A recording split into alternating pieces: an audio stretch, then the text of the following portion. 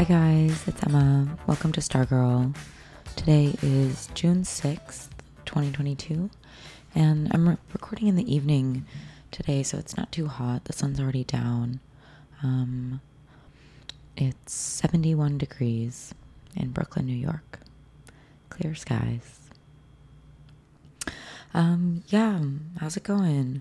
Start of a new week. I'm feeling pretty calm this evening, but I'm excited about this episode. I found that I had a lot to say really easily, and this week I'm going to talk about Jia Tolentino, the New Yorker staff writer who really was in her heyday from maybe like 2018 to 2019. It was cool to prepare for this and to transport myself back just a couple years and realize how much of my analysis of her and of that moment was stored and cataloged and ready to go, and then also just how much has changed, both in the kind of climate surrounding the writing that she does and just I guess in myself as well. Anyways, excited to unpack. As with last week, I do have some Stargirl news. I had a host of Addison updates that I wanted to give again, and then I was like, okay, I can't just be doing Addison updates every single week. But luckily, this has been a big week for Stargirls worldwide, so there's several things to touch on. One, Audrey Gelman turned 35. She had her 35th birthday party. It was nice to see. As I mentioned in the episode I did on her, she's not that active on social media anymore. She hasn't posted on her grid in like years. But she even really posts on her story a little bit more of late because she's, promoting her store. It was nice to see just like her, I don't know, just normal social media content from her, posting live from her birthday party. Audrey had she had her hair out. It's curly. It was very relatively recently that I even learned that Audrey Gelman had curly hair because she always wore it straight. So anyways, if you remember, I was talking about the high artifice time of 2016 to 2019 at the height of the wing, and obviously Audrey has relaxed along with the times, embracing that pendulum swing and letting her hair out. Anyways, what else? Emily Weiss is stepping down as the CEO of Glossier, and she's going to become the chairwoman. And Sheryl Sandberg is leaving Facebook. And I did not even know that she was like engaged again, apparently for like years. But yeah, she's getting married in the fall.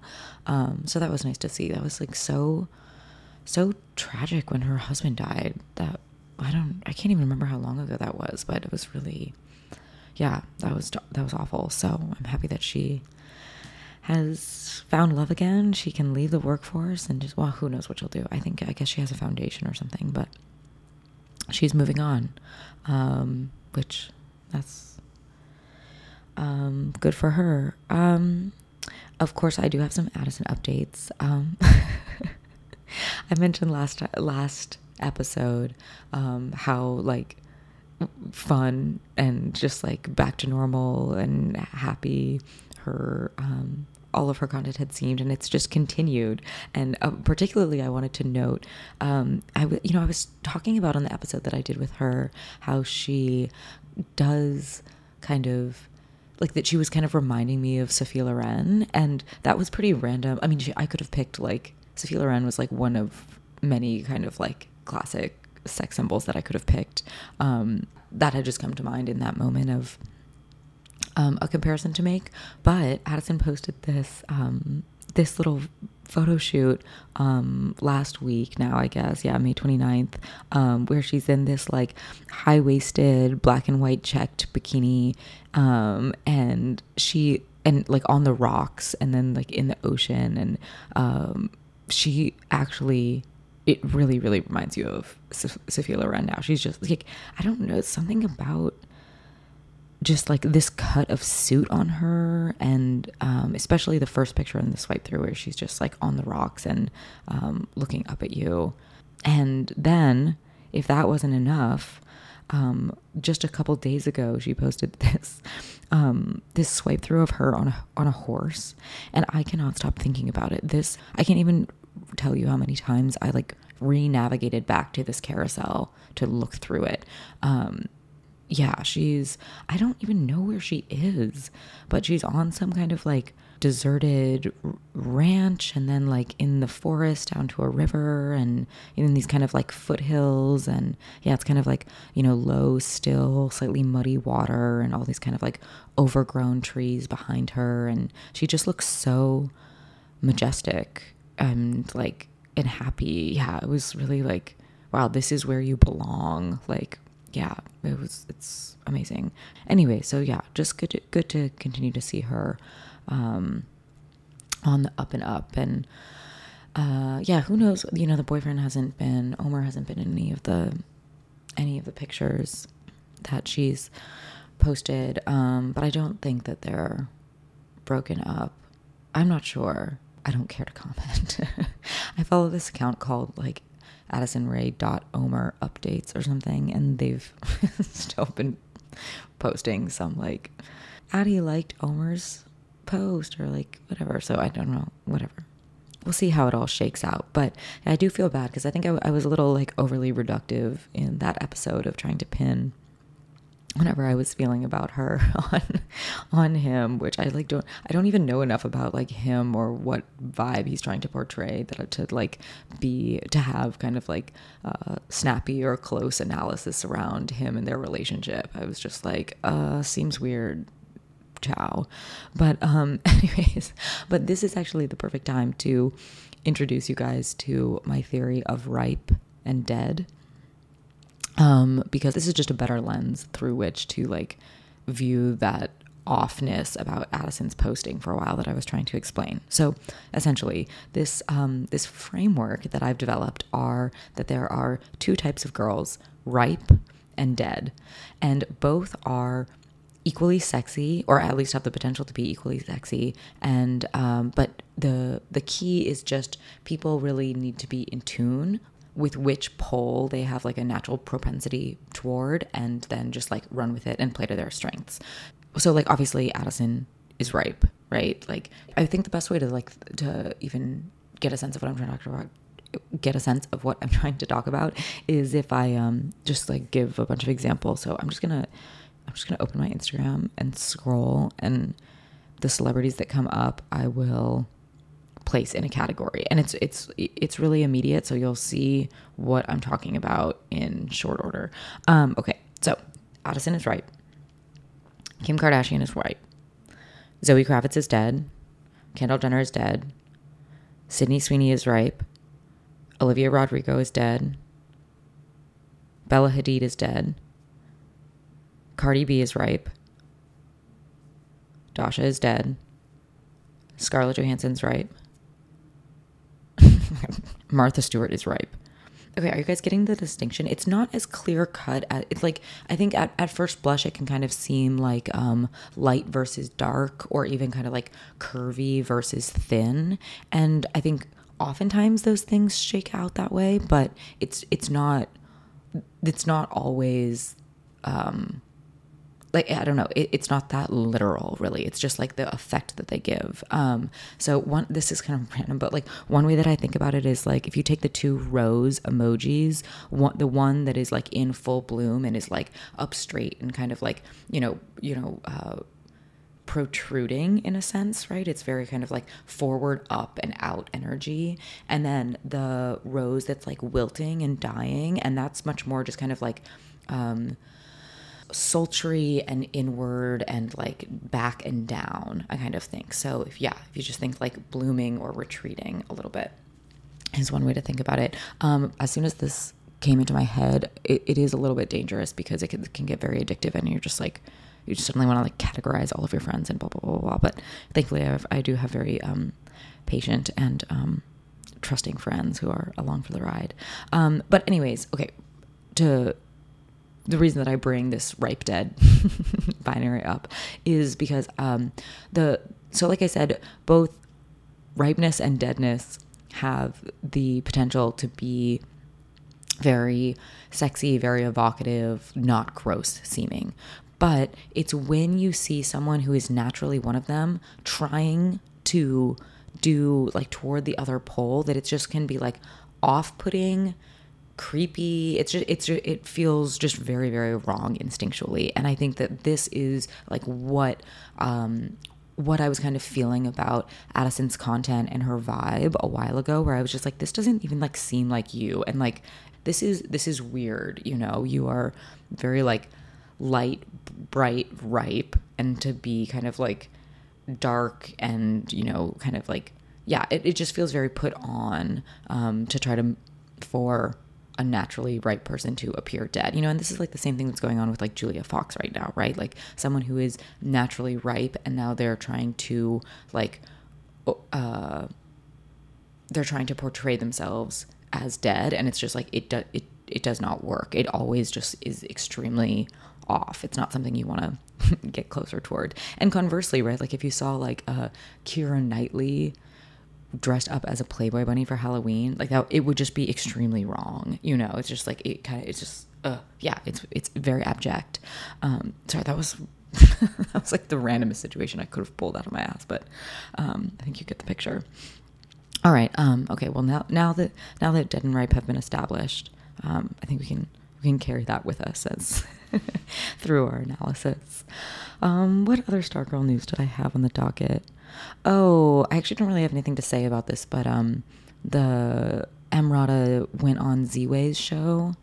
So that was just like, that happened right after I did the last episode. So I didn't even watch it. I just saw some like clips on TikTok, but I don't know. It seemed a little bit awkward. I feel like the Z-Way's bit is getting a little bit like one note. So I don't know. I think they gotta, it doesn't seem like they're getting much like traction or like shock factor out of it.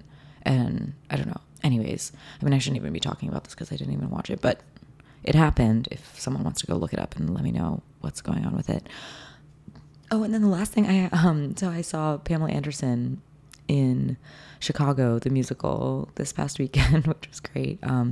She was playing Roxy Hart for like this limited run of it. So I don't know, just cool to see her on stage. She has such a great presence, and just like she's so cheeky. I mean, obviously she's playing Roxy Hart, but so like playful and flirty and annoying. And yeah, it was a great role for her, and she looks amazing. So yeah. Anyways, that's my Stargirl news for the week.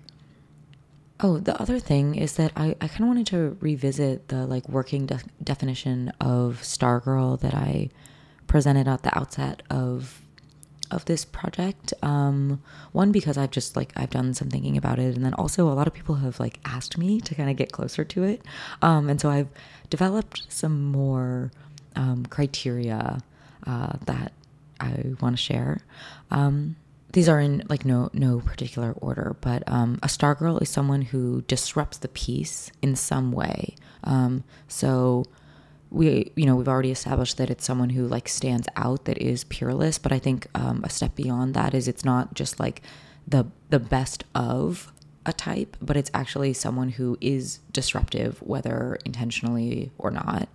And I think along with that, a Stargirl is brave, actually, like whether or not she is right in her project or what she's putting forth, and whether or not she succeeds at it, you have a feeling about her that she is brave, you know, even if it's just like, wow, cringe, foot in mouth, like, whoa. It's like there's an ability to handle not only criticism, but like outside perceptions of failure, and they kind of just keep going. You know, there's this kind of like immunity to yeah, like they don't like stop or buckle, I guess, in some way, you know.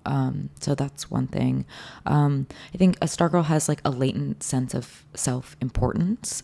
So this is a reason that they are often kind of unlikable, or at least kind of challenging characters. I think a Stargirl is someone that you might have the feeling of like, who gave you the right to do this? You know, you might feel kind of like they didn't earn their spot, and why do they have this like self-importance that has, or that their self-importance is like the only thing that that got them a spot, right? So this kind of like a sense of kind of like entitlement and unearned confidence or something is something you might feel about them. But I think like a Stargirl is also often more than the sum of her parts. So, right, she's someone that, you know, people will try to kind of break her down and kind of be like, she's not even that pretty, she's not even that smart, her stuff actually isn't that good, you know, but then it's like, it doesn't end up mattering because she has this like larger effect that is granting her this audience and this attention that I think, you know, people will really spin their wheels trying to get to the bottom of, and it's kind of it's a lost cause because they've got something special. And, you know, one thing that has come up multiple times is people have asked me, like, what's the difference between a Stargirl and an It Girl? And this was like, this was like a semantic issue that I hadn't given any thought to, but I did now. I think that in general, an It Girl is more likable than a Stargirl. So kind of less offensive, right? In the spirit of a Stargirl being someone that you might feel like, oh, they didn't earn their spot. An It Girl is more like, oh, they earned their spot, you know? So still that kind of standoutness, that peerlessness, but for some reason is not also inspiring this sort of contempt. I do think that some people I think that some people can be both. Like I think Jia, who I'm going to talk about today, is totally both. But like Addison is a Stargirl, not also an It Girl. I feel like one way of thinking about it is like an It Girl is a Stargirl without all of the hassle. Like an It Girl is much more careful, and there's not a lot of like PR or controversy that like naturally kind of finds her. So anyways, I don't know. And yeah, this might all change, but these were the thoughts that I was having about it. Okay, so today I'm going to talk about Jia Tolentino, who is a staff writer for The New Yorker, and she was kind of like the darling of the media world, at least at that level, right? New Yorker staff writer, or like I would say the height of her career was like 2017 to 2019. She still is working.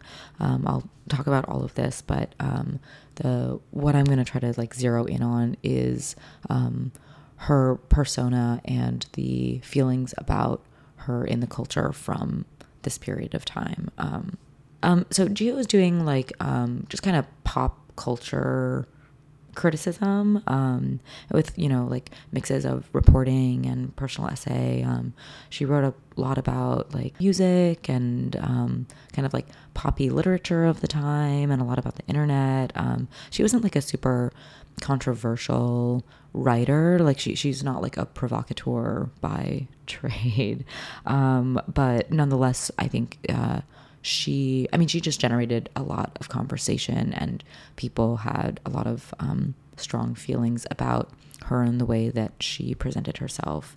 And yeah, she's another person who is very important to me, very formative person in my decision to like want to be a writer and to want to write cultural essays. And like I said, she was kind of at the height of her fame the first year that I was in New York in a graduate writing program.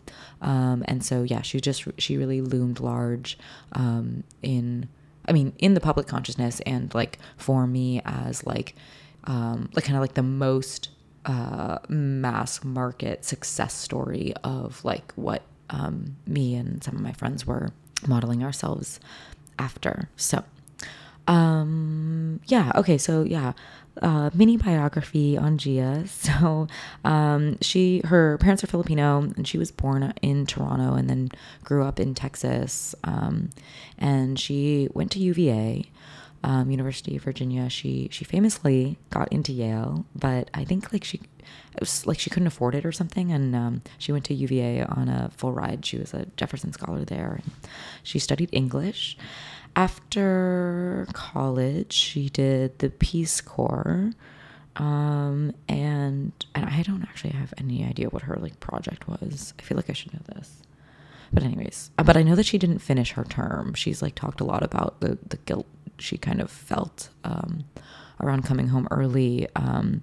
Anyways, and then she did an MFA at University of Michigan, and thereafter she started writing essays for The Hairpin, which is this kind of like feminist magazine, and then she was at Jezebel, where she was an editor, and then she got tapped for The New Yorker.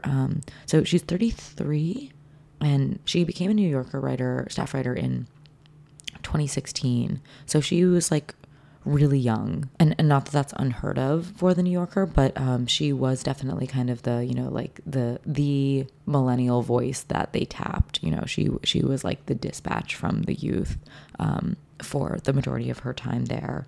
So yeah, like I said, writing about pop culture, the internet, and the, you know, I mean, part of it is to talk about her like prose style is a little tricky because the New Yorker's house style is so kind of mixed down. Given that Jia has, I do think that she has a distinctive voice. It helps that topically, the kind of like world that she was illustrating was pretty narrow. I mean, it was broad in the sense that she allowed herself to tackle like a huge range of like mediums, right? So she would write about music, books, fashion, politics, like memes, like, you know, like she had such a huge pasture. But like the aesthetic world building that she did was like pretty intact, and right there was like a through line. I mean, she, like, I guess one way to say it is like she's just writing about her interests, and she was very like, she was properly reflective of a certain like Brooklyn milieu, and so therefore, despite the range in topics, it actually was very, very narrow when you look at it through kind of just like a cultural lens. Like, these are just all of the conversations that she and people like her were having at this time. So here, I'll just read a list of like things that of topics that Jia Tolentino wrote essays about for The New Yorker. Again, this is between like 2016 and 2019. Okay. Firefest, the Bill Cosby trial, the large adult son meme era, Eve Babbitt's, Jenny Zhang's Sour Heart, Julian Baker, the death of the personal essay boom, Perfume Genius, the kind of Me Too bleed out and like shitty media men list, the end of the all, like millennials and houseplants, Shen Yun, outdoor voices, the rise of vaping, and then she also has like the death of vaping. About my year of rest and relaxation, the Brett Kavanaugh hearing, the soundtrack to Hustlers, Reformation. Did I already say Shen Yun? Or like the campus rape crisis, when that was like a really big conversation. All the like, then like Poison Me Daddy rhetoric, Ocean Vuong, the My Wife meme, Cats, when it became a movie. Oh, and then her Instagram face one, which I feel like came out like right before the pandemic. But I see that as kind of like like an unresolved crest of hers as her Instagram face, and then it was like pandemic, and then her vibe has kind of changed. But anyway, so I hope that kind of paints a culture. I think of this as kind of the big thiefification of culture at this time. You know what? Wait, actually, I gotta look this up. I think she wrote an essay on Big Thief. I'm sure she did. Yeah, of course she did. The Ordinary Brilliance of Big Thief. How could she not? Anyways, but yeah, so it's this very casual but politically activated time, right? So this is like pre-pandemic. This is kind of like later Trump years, and you know, she's not a hysteric, right? She's kind of like mediating hysteria, you know, and kind of like asking like smart and considered questions against the like extremes of the hysterical reporting, right? So, but I do think that the casualness is very integral to this world that she built, right? So this is distinctly before the like kind of, you know, so-called return to opulence that we're kind of having now. This was when we were like swinging hard into just laid backness, effortlessness, with the way that we were comporting ourselves. Like, I think it's just like this is the time when like all girls are always wearing sneakers, as an example. So yeah, I just feel like from a article assignment point of view, Jia really got it right. Like in many ways, she kind of correctly drew the boundaries of this world for the audience that she had at the New Yorker, right? So she's not getting like super in the weeds into all of these like small scenes, and I don't think she was like particularly interested in doing that. She's not like an edge seeking person, right? Like I said at the beginning, she's not like provocative by nature, but she's just kind of like, you know, she did like pretty well animate this world of like not basic Brooklyn. Like I think of the, you know, like I said, you know, woke but anti-hysterical, just kind of like weed smoking, vibey, concert going, big group energy, but also kind of bordering on the like sexless Fort Greene couple vibe too. So yeah, no kids yet, many people partnered up, and still, you know, still has this air of like messiness and youthfulness to them, but not in a decadent or like aggressive way at all. Not sex forward, not edgy, just like relaxed and approachable, you know, and then also like a little bit twee, not twee in the like bespectacled analog media way, but in kind of in the like feigned like I'm shy way. And not Jia. I don't think Jia is, she has no shy vibes. But like the type of girls that she came to kind of like represent, or at least like draw the boundaries of their kind of like cultural consumption. Like I think of the kind of like I don't want to be perceived, or that the like, no, stop, don't kill yourself, you're so sexy, aha, that kind of tweet era, that like anyways, and so Gia's writing is not like concerned with kind of like calling out or like making explicit these kind of like types, you know, like she's kind of like at a higher altitude than that, where she's just engaging with the kind of like artifacts of culture that populated this world. But I feel like, you know, even in her attempt to like critique the kind of the zeitgeist, she was reproducing it, which isn't necessarily even a knock against her, right? Like she like her persona actually did feel like a good representation and a good just like vessel for this time. Like, yeah, I do think that she represents it well. I don't know. I think in general, just like she's elucidating and reflecting at once this kind of like one step beyond mainstream like ideas or affect, but not in a way that is like abrasive really to anyone. Like nothing that she said was ever like shocking or kind of like a big PR red flag. And yeah, I don't know, when I was thinking back on this, I feel like she's it's almost like her essays now kind of feel like pre-nostalgia kind of, like they really represent this. There are people for whom like COVID was just like, the timing of it was like kind of like an exit from their public life, right? So whether just to like their age or like particular concerns that they had or whatever, there was kind of like, 2019 was like the last time where they were really like really participating in public life, I guess. So there's kind of like, a COVID is the kind of like the excuse or the turning point for turning inward and just kind of like retiring their youth and debauchery. And so I feel like that is to a certain extent like true for Jia and her friends, for what I can observe.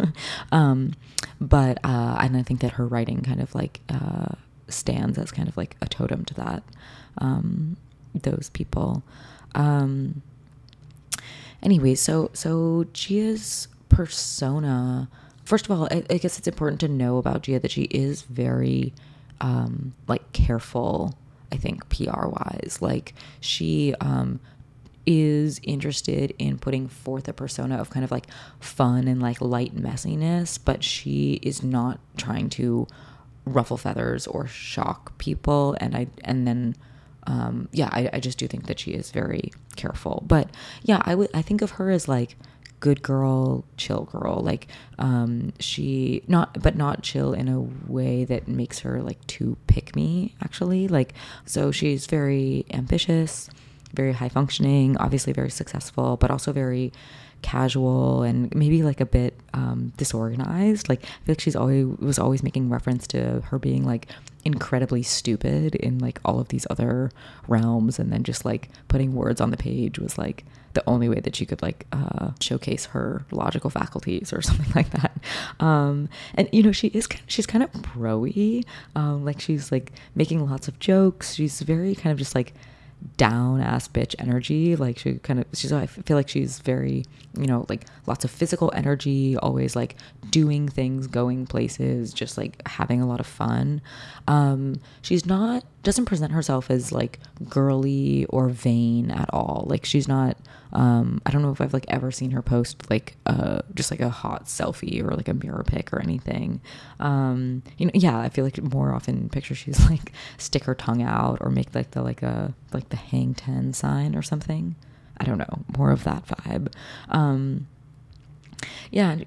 She's always just like, she's always talking about drugs in her Instagram captions, but always in a very like fun loving and like somehow it actually does seem professional. Like I remember there's this post where she was like talking about how she lost her wallet or something like on the night of her book launch, and she's like, but like you're welcome to whoever stole it, and like the tiny amount of acid in the coin purse, ha ha ha. Or I'm like, oh whoa, that's kind of shocking in this particular way. But anyways, she's not like, I mean, Gia's not like from the underworld at all, and doesn't seem, I don't know, she always just actually seemed very comfortable with herself. And so I don't know, she just actually seems so fun loving. Like she's always laughing and like she's very just kind of like always like LMAO at herself kind of vibe.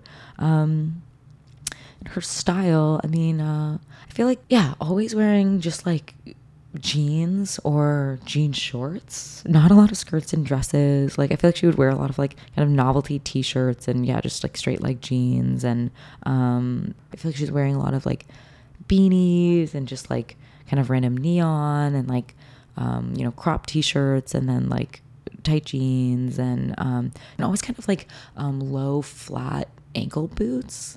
I don't even know like what they were, but anyways. And I mean, Gia's like just a really pretty girl. She has like especially really great and really white teeth, like extremely clean, nice teeth, and a really good smile.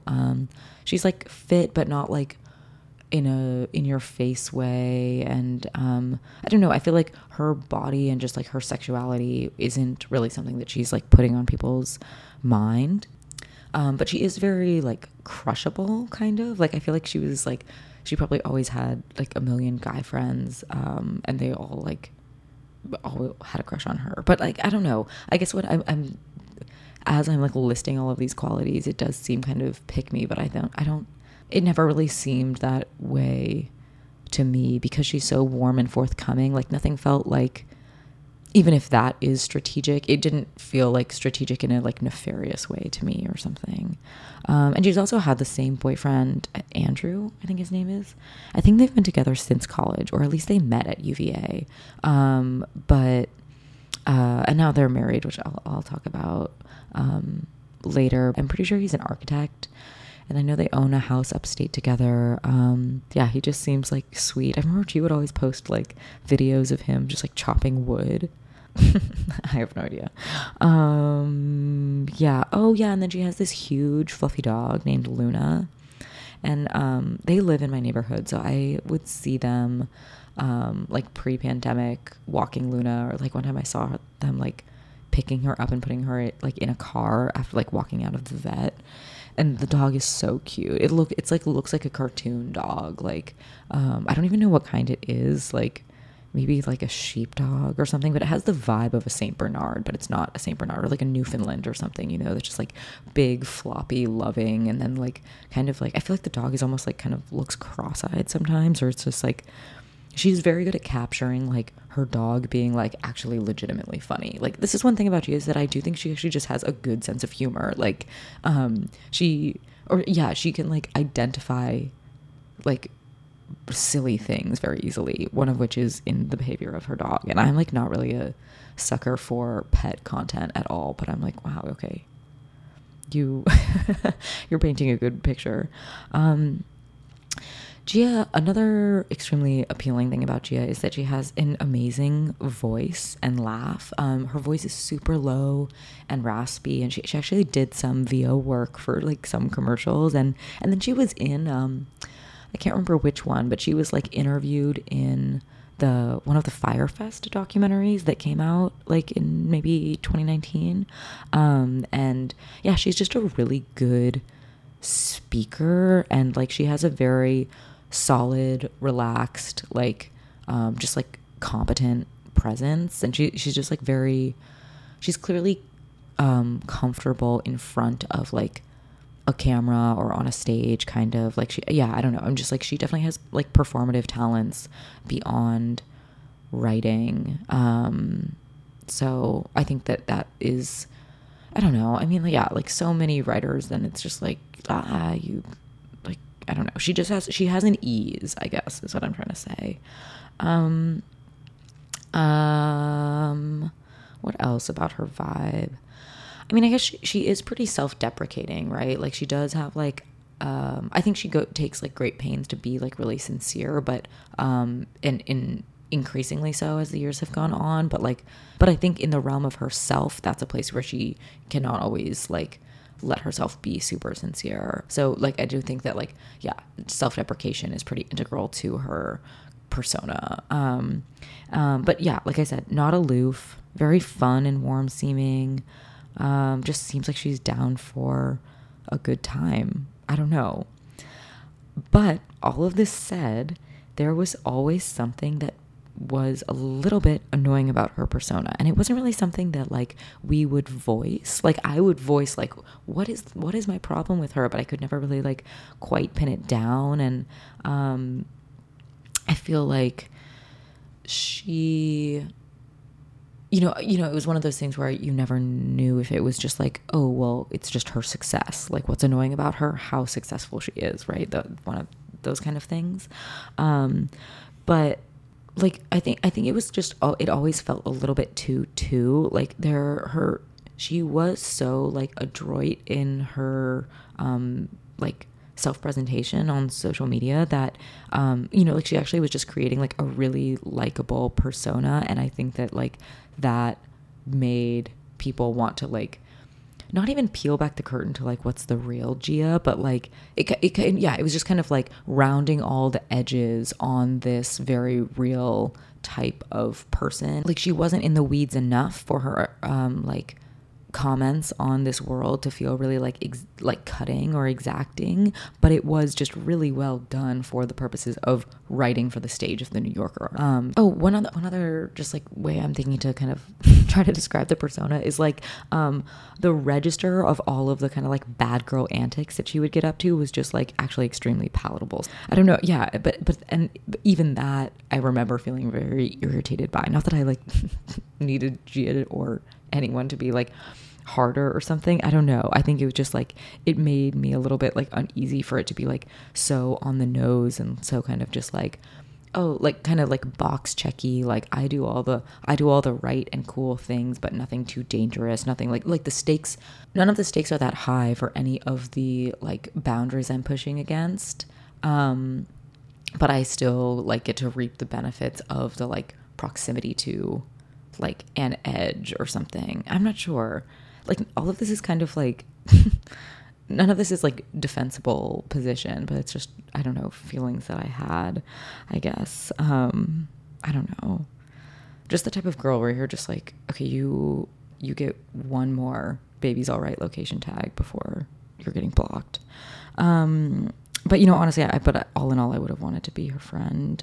Oh, speaking of which, she had a very intact friend group that did a really good job of like making it clear that they were a 4-person friend group who did everything together. So it was her, this girl Emma Carmichael, who is the former editor-in-chief of Jezebel, and she had also worked with Gia at Hairpin. So she like brought Gia along to Jezebel, and they like worked together for a long time.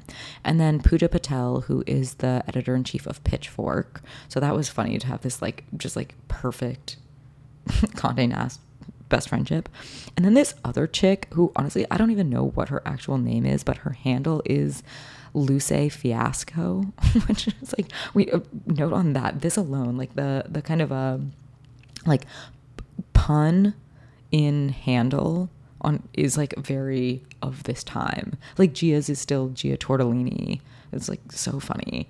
Okay, so anyways, so these 4, Gia, Emma, Pooja, and Luce Fiasco, were always running around town, like just like doing stuff together, going to concerts, like going to karaoke on a weeknight. Actually, there's this amazing video you guys should watch on, I can't say Luce Fiasco any more times, but I do have to also say it just one more time because she posted it. Okay, I found it. So it's posted July 25th, 2019, and it's this video of Gia singing that dream song, He Loves You Not. And I said she has a great voice. She actually has a great singing voice too. And she is just honestly so cute and seems like such a blast. So would definitely recommend. But anyways, yeah, I don't know. They were all just like in my mind, the 4 of them are like constantly at Pitchfork Music Festival in Paris, like dancing to Caroline Polachek. And I actually think it probably only happened once, but in my brain, I just feel like I was seeing this content like somehow mysteriously, like for like a 6-month period in like 2019. But yeah, I don't know. Can't even knock them because they actually do seem like very wholesome, which I like. I don't know. Like, yeah, especially now, like I would kill to see a girl group just like at the 1975 concert, which again, another thing they were like somehow always at. So I mean, that's actually content that I need to see. So if anyone is seeing any friends behaving this way, please send it on. Yeah. Oh, sorry. I feel like I'm like talking in circles, but yeah, I guess we've established, like, yeah, not edgy in her style or her like portrayal of her lifestyle or her politics, really, but like I keep saying, like she was really funny, and I do think that she has like absurdity glasses. Like, do you guys know what I mean? But like, I always feel this way about people. Like, there's some people who kind of just like go through the world with this very innate and acute like awareness of silliness and absurdity, and they can just like they have the eye for like things that are just off. I'm really drawn to people like this. And I feel like, well, not to say that I have an acute sense of the absurd, but I like a main like biological drive in my life is to laugh. So I'm really, again, just drawn to this. And I do think that Jia has it.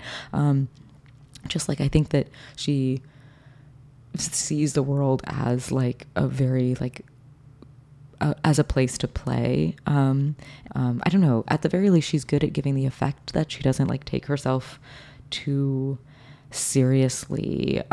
Anyways, the point that I'm trying to make is that while she's not like intentionally politically provocative, because of these absurdity classes, she often like kind of will come across stuff or do things that I think that like end up that do exist as kind of like shocking or something, but she's not doing it kind of on purpose. Anyway, okay, whatever. The best example of this is she wrote an article on TikTok in like early fall 2019, and she's doing like a close reading of like funny videos and interviewing the teens who make them. But this is insane. One of the videos that she mentions in it is this video of this girl, and it's in black and white, and the girl's wearing just like a buttoned up shirt and kind of like a blazer or jacket or something, and Pretty Boy Swag is playing in the background, and this girl just kind of like comes over, like sits down on a chair, and she just kind of like fixes her hair quickly, like brushes up, and then like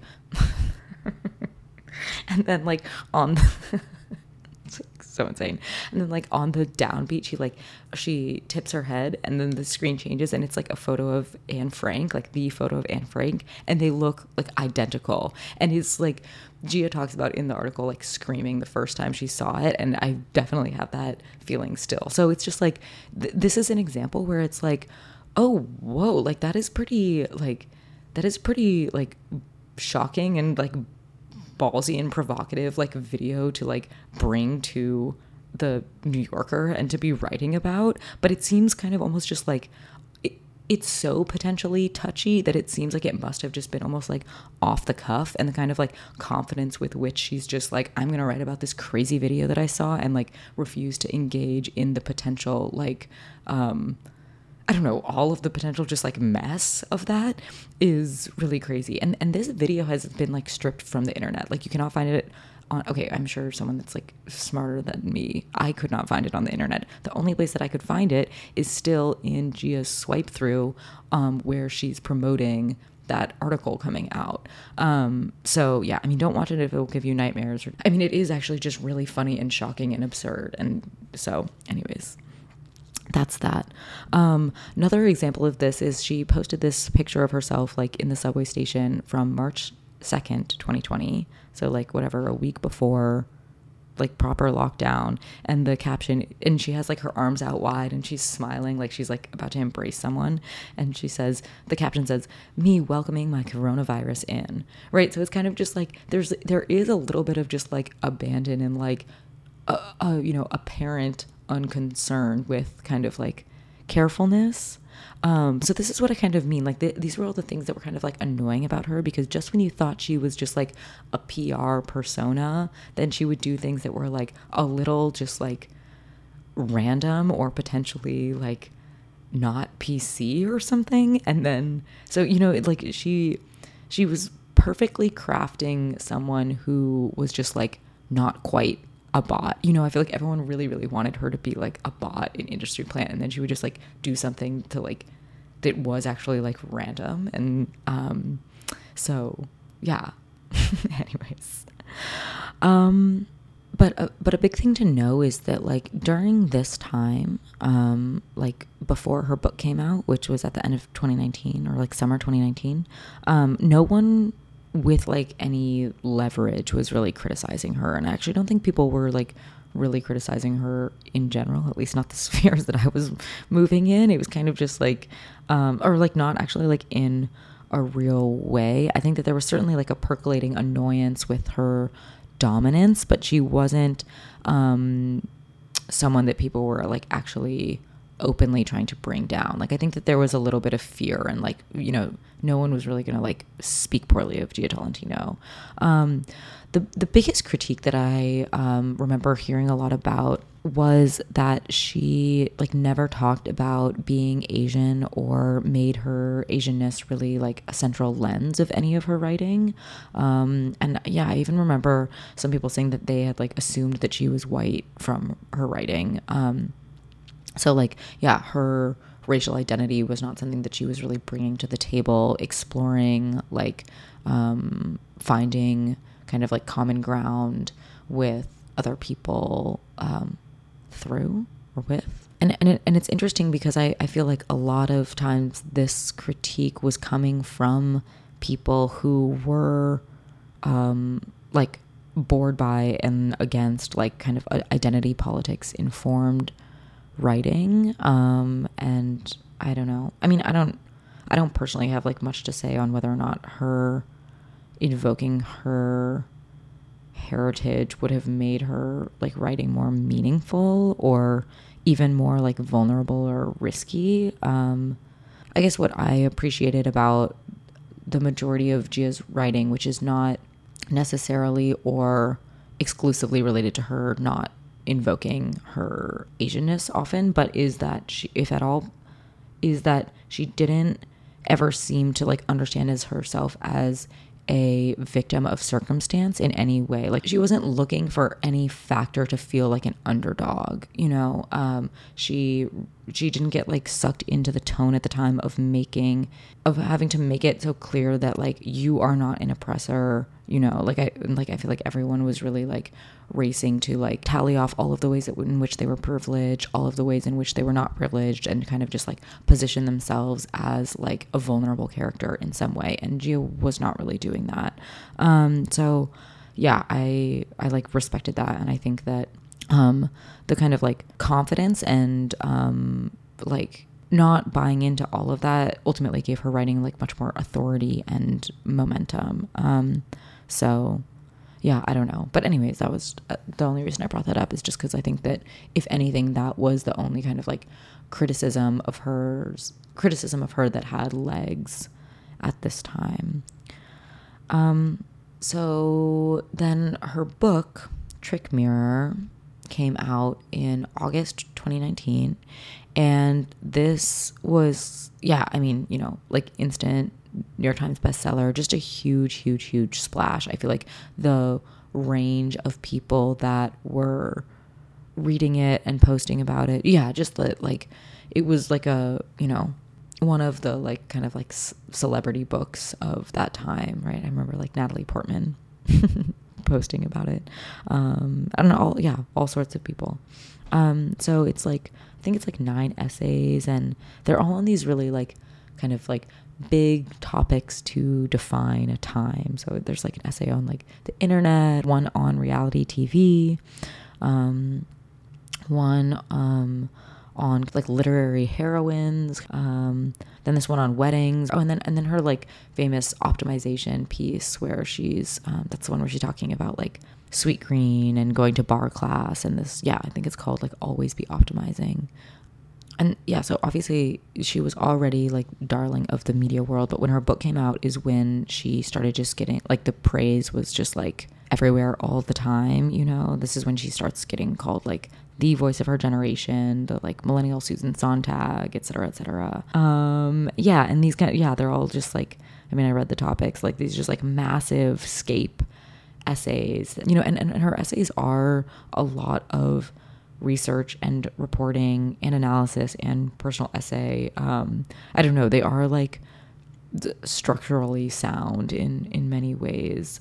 And then so like almost 6 months after the book came out, to rave reviews, like no one saying like would not dare to say a negative word, Lauren Euler wrote this like long, exasperated, honestly kind of like unhinged takedown of Gia's book in the LRB. And this was really like an oh shit moment. I remember the day that it dropped, and it was like I don't know, yeah, exciting day to be online.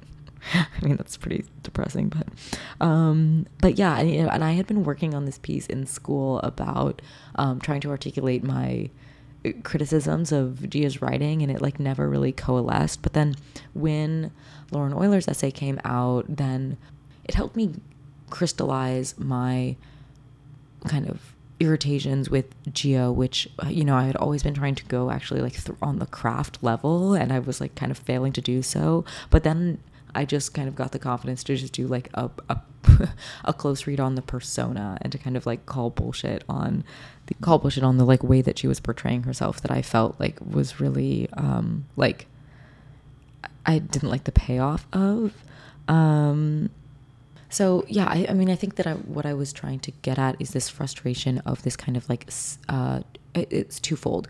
One, just like this, like I said, signaled vulnerability that is still extremely calculating. And then two, this kind of like feigned humility, feigned awkwardness, feigned like, yeah, just self-deprecation, when I had all of these like suspicions that Gio was really confident. Not that I needed that confidence to be intact, but that like I was just not vibing with the kind of like the seeming put onness of her vulnerability. Or I was like, I don't know, it just kind of seemed fake to me, I guess. Like I mentioned before Gia's confidence to speak with authority on anything, like these huge topics like the internet and marriage, but then she like didn't have the confidence to just talk about herself, which it seemed clear was what she really wanted to do. So, you know, and she ended up talking about herself anyways, but in this too self-aware, kind of over-narrated way. I mean, I think this kind of does reflect this moment where people were pretty obsessed with humility and vulnerability and like relatability. People were really attaching to. So again, another instance of her attempting to critique the zeitgeist, but actually just reproducing it. But yeah, I don't know. I think that early on this was a big learning for myself in my writing. Not that what she was doing was wrong, but that like stylistically and tonally, it wasn't something that I wanted to emulate. Like I wanted to be able to, when I wanted to talk about myself, to do so in a very frank and direct way, and not just kind of not try to just like talk about a topic as a proxy for myself, and then my kind of like ideas about myself just kind of leak into the prose. But I wanted to be able to just be like, I'm talking about myself. Yeah. And one of the big themes in Trick Mirror is self-delusion. Like Gia's really obsessed with this idea that she can't trust her perceptions of things, which maybe could be an interesting cultural comment, to be like, oh, in this time of information overload, who's to say if I'm interpreting things clearly? Who knows if I see myself clearly? I actually don't even think that was like really probably that interesting, but maybe.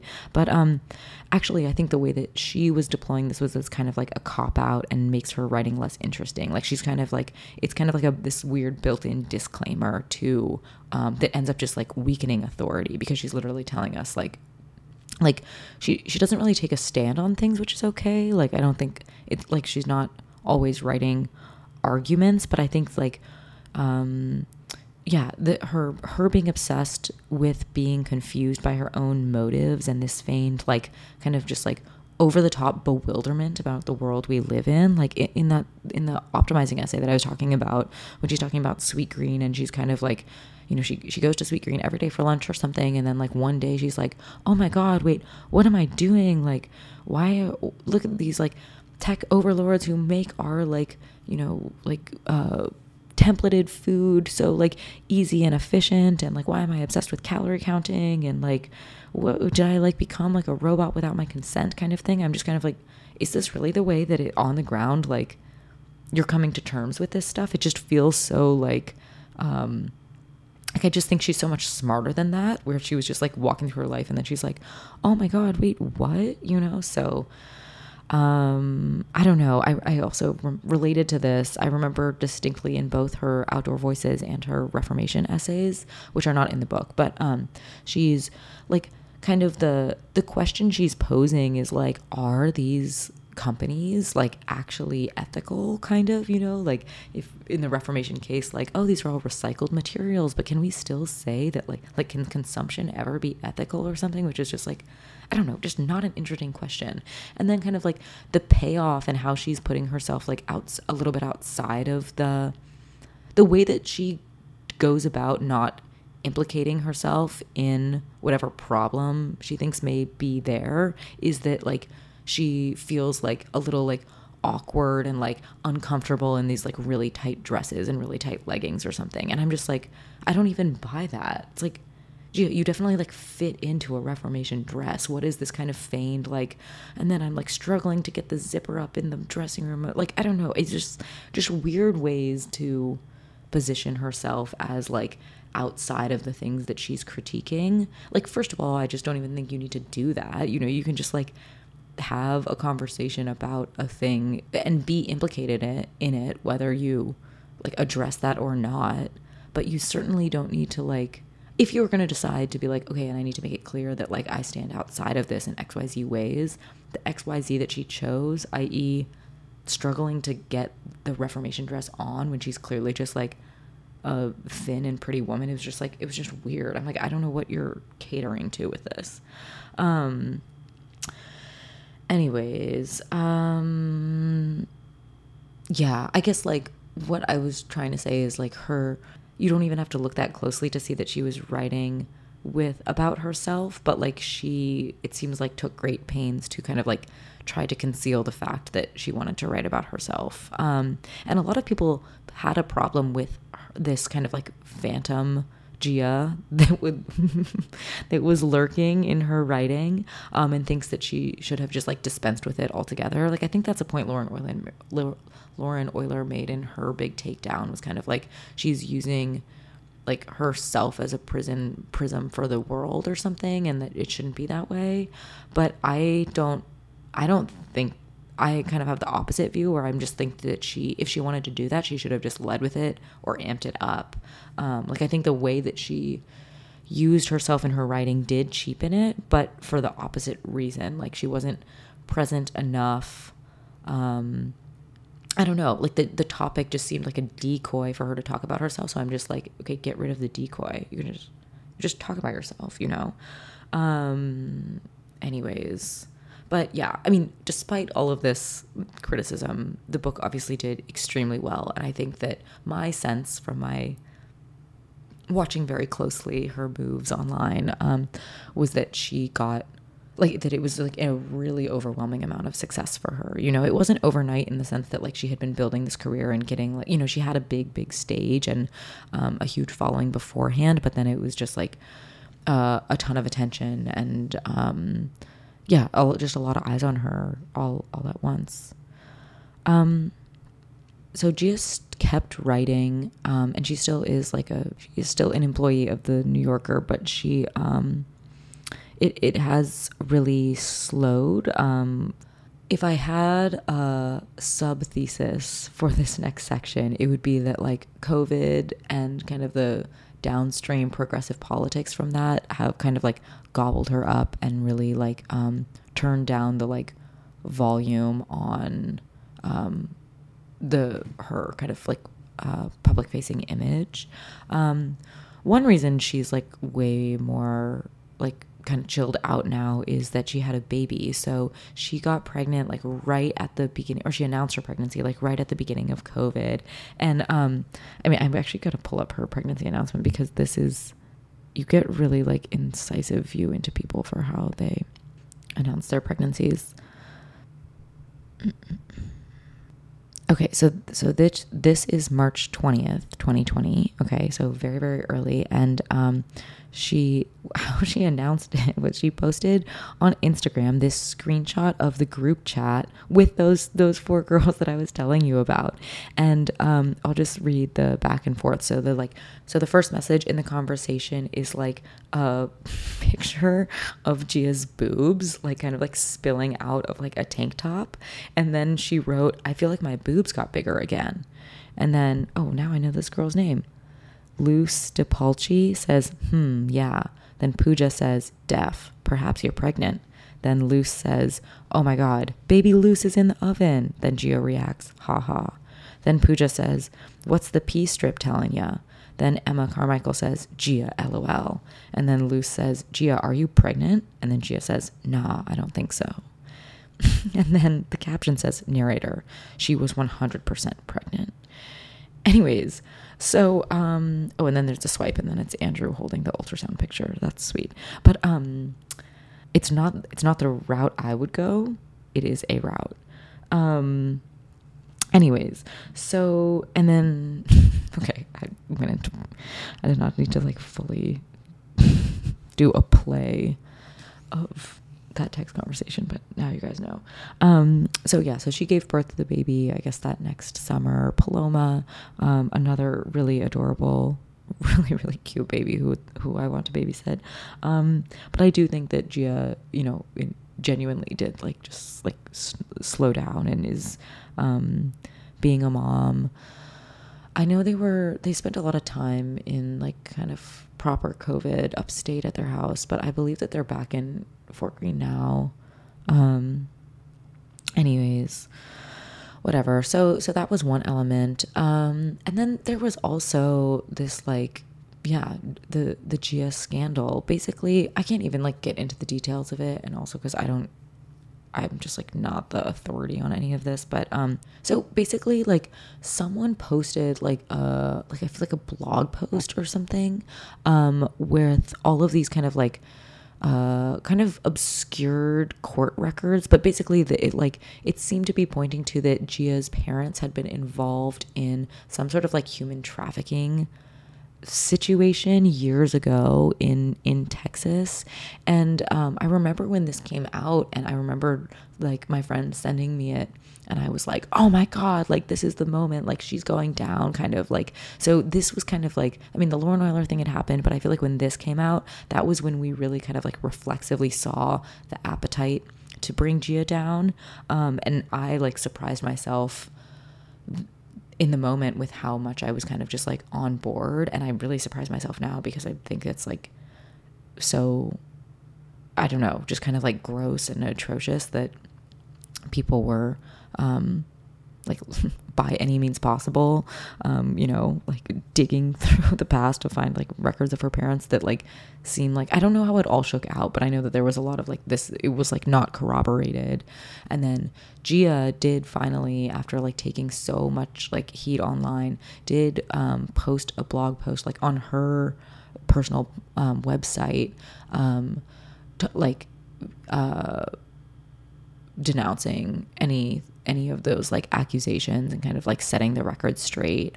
And I didn't like follow it closely, but I think that my impression of it, like from a 30,000 foot view, was just like, oh, this is something like really ugly and potentially really high stakes, and kind of just like, not that these kind of fires don't happen all the time on social media and people go, or on Twitter, and people get so ugly, and like, I don't know, there's like, despite the fact that at the time I was really like titillated by this scandal, and and kind of like by an opportunity to be like, oh, and like, we always thought you were annoying, but now you're actually like morally wrong, and like, you like, I don't know, this appetite that people wanted to be able to call her like a bad person and like take down her family is really kind of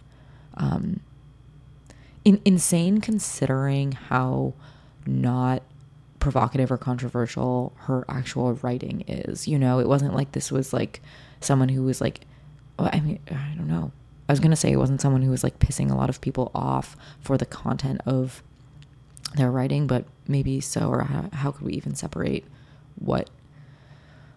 why people were moved to like dig things up about her? But anyway, so that's one thing. But yeah, I get the point with that is that I do think that experience like really, really humbled her, or just like made her, turn inward, share less, like be just more careful about the way that she was presenting herself, and really kind of, I mean, she always had kind of like activist-y bent, but I think that after this she was really like leading with the like, you know, like, I am a good Samaritan with good values. I'd like, you know, that kind of, I feel like she kind of doubled down on that, or whatever. Maybe she just, her vibe changed. But yeah, she doesn't like post on Twitter like at all anymore. She hasn't posted like since July 2020, which is kind of crazy. Cause she was very active and jokey and like, yeah, I don't know, just around. Oh yeah, I guess to the like, kind of like elevated activist vibe for her. I feel like now it's kind of like through this prism of like her own guilt and privilege. Often she's very, very like quick to like, I don't know, just kind of like put these things on the forefront of your mind, and that's fine in many cases, I guess. I mean, it bums me out. I don't like to see people feel compelled to view themselves through any abstraction, particularly one where you're just like, oh, and I know that I'm bad, XYZ, but blah, blah, blah, blah. I don't like that posture. And I don't like when I catch myself doing that. It seems weird. But I think the most egregious example of this, actually, the one that like made me sad, was her post about her wedding. So her and Andrew did get married this past, I think like sometime in the winter or maybe last fall, which is just like exciting and lovely and like amazing. And they posted a bunch of really adorable pictures of her and sorry, by her I mean Paloma, the baby, of them all three together. But I'll read you the caption. So Jia says, the most unexpected, strangest feeling thing I did this year was get married. Like sobbing emoji. After 12 years, Andrew and I finally came up against a health insurance policy that required it. I was so resentful and so irritated, among other things, LOL. Avoiding this last corner of normative domesticity had been a useful standing private reminder that I didn't want to locate aspiration or stability or well-being primarily in the individual or the family. I wanted to locate it in the collective. Which, first of all, what? Like, it doesn't even make any sense. Like, it is totally okay to locate aspiration and stability and well-being in the family. Like that, I don't know what, that seems insane to me. Anyways, next sentence. I hated the idea of doing something in the realm of love that I hadn't freely chosen, and for the gross fact that this country doesn't believe that people are inherently worthy of health care. But we did it at 169 Bar on a Friday in November with no one there except, and then she lists some people, and Paloma, who first took her first shot of milk. I cried because I couldn't believe it was happening for all of these reasons and then all of the good ones. I suddenly understood again that because of one person's specificity, my life had taken a sweeter shape than anything I'd ever imagined. In fact, I'd never imagined anything, and here was everything and more. So the end is very, very sweet. But the whole like insistence on sharing the joy of your marriage and your family through this like guilt and rage at all of these like systems and structures that are like not properly providing for people. I don't know, that I have a lot of dissonance with that way of operating in the world, and it made me sad to see because I don't know, I would never want that for myself or like anyone that I love. I want people to just be like, I'm doing this because it's something that I want, and to be okay with that. I don't know, I'm like it seems very divorced from like what that experience must actually be. I'm not sure. I mean, I'm not married. I don't know. But like, it seems like taking something so meaningful and like emotional and joyful and like stripping it of the like human elements. It's just, I don't know. It's sad to me.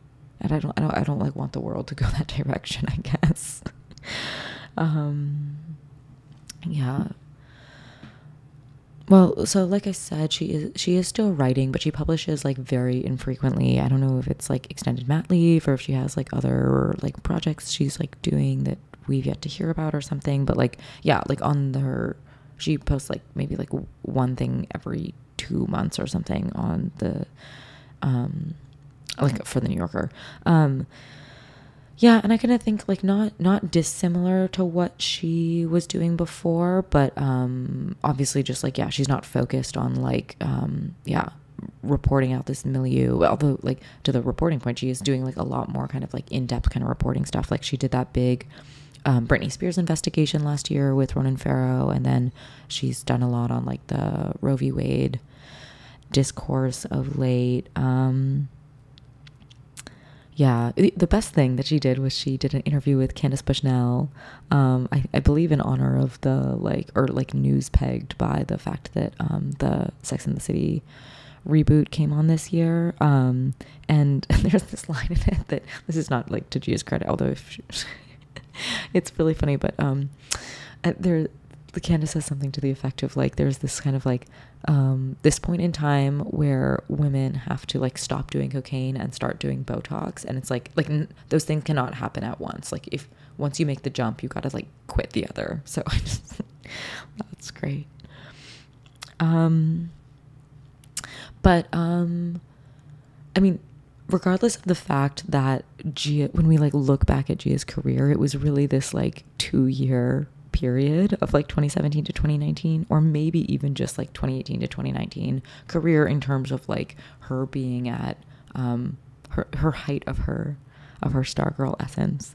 But she does like leave a legacy, I think, of like the voice of that time for sure, you know, and I mean, she hasn't been replaced yet, really. Like, I don't know who is our like main generational correspondent anymore. So we haven't been replaced by a person in that type of venue or in that mode. And I think that there's like, I think like Jia was at her height at a time where media and culture more generally felt very integrated, and everything feels so splintered right now that I don't even know if we could have, like, I don't know if the like structures we have in place now could support that kind of just like de facto voice, you know, like there's just like, there's so many random magazines that all seem like so just like vague. I don't know. I'm just kind of like, this is maybe like the co-op model does not work for this kind of thing. Like I want one chick at the top who we all understand ourselves in relation to. Like that kind of traditional hierarchy can be extremely useful as just like a social organizing principle, I guess. I want to just, I don't know.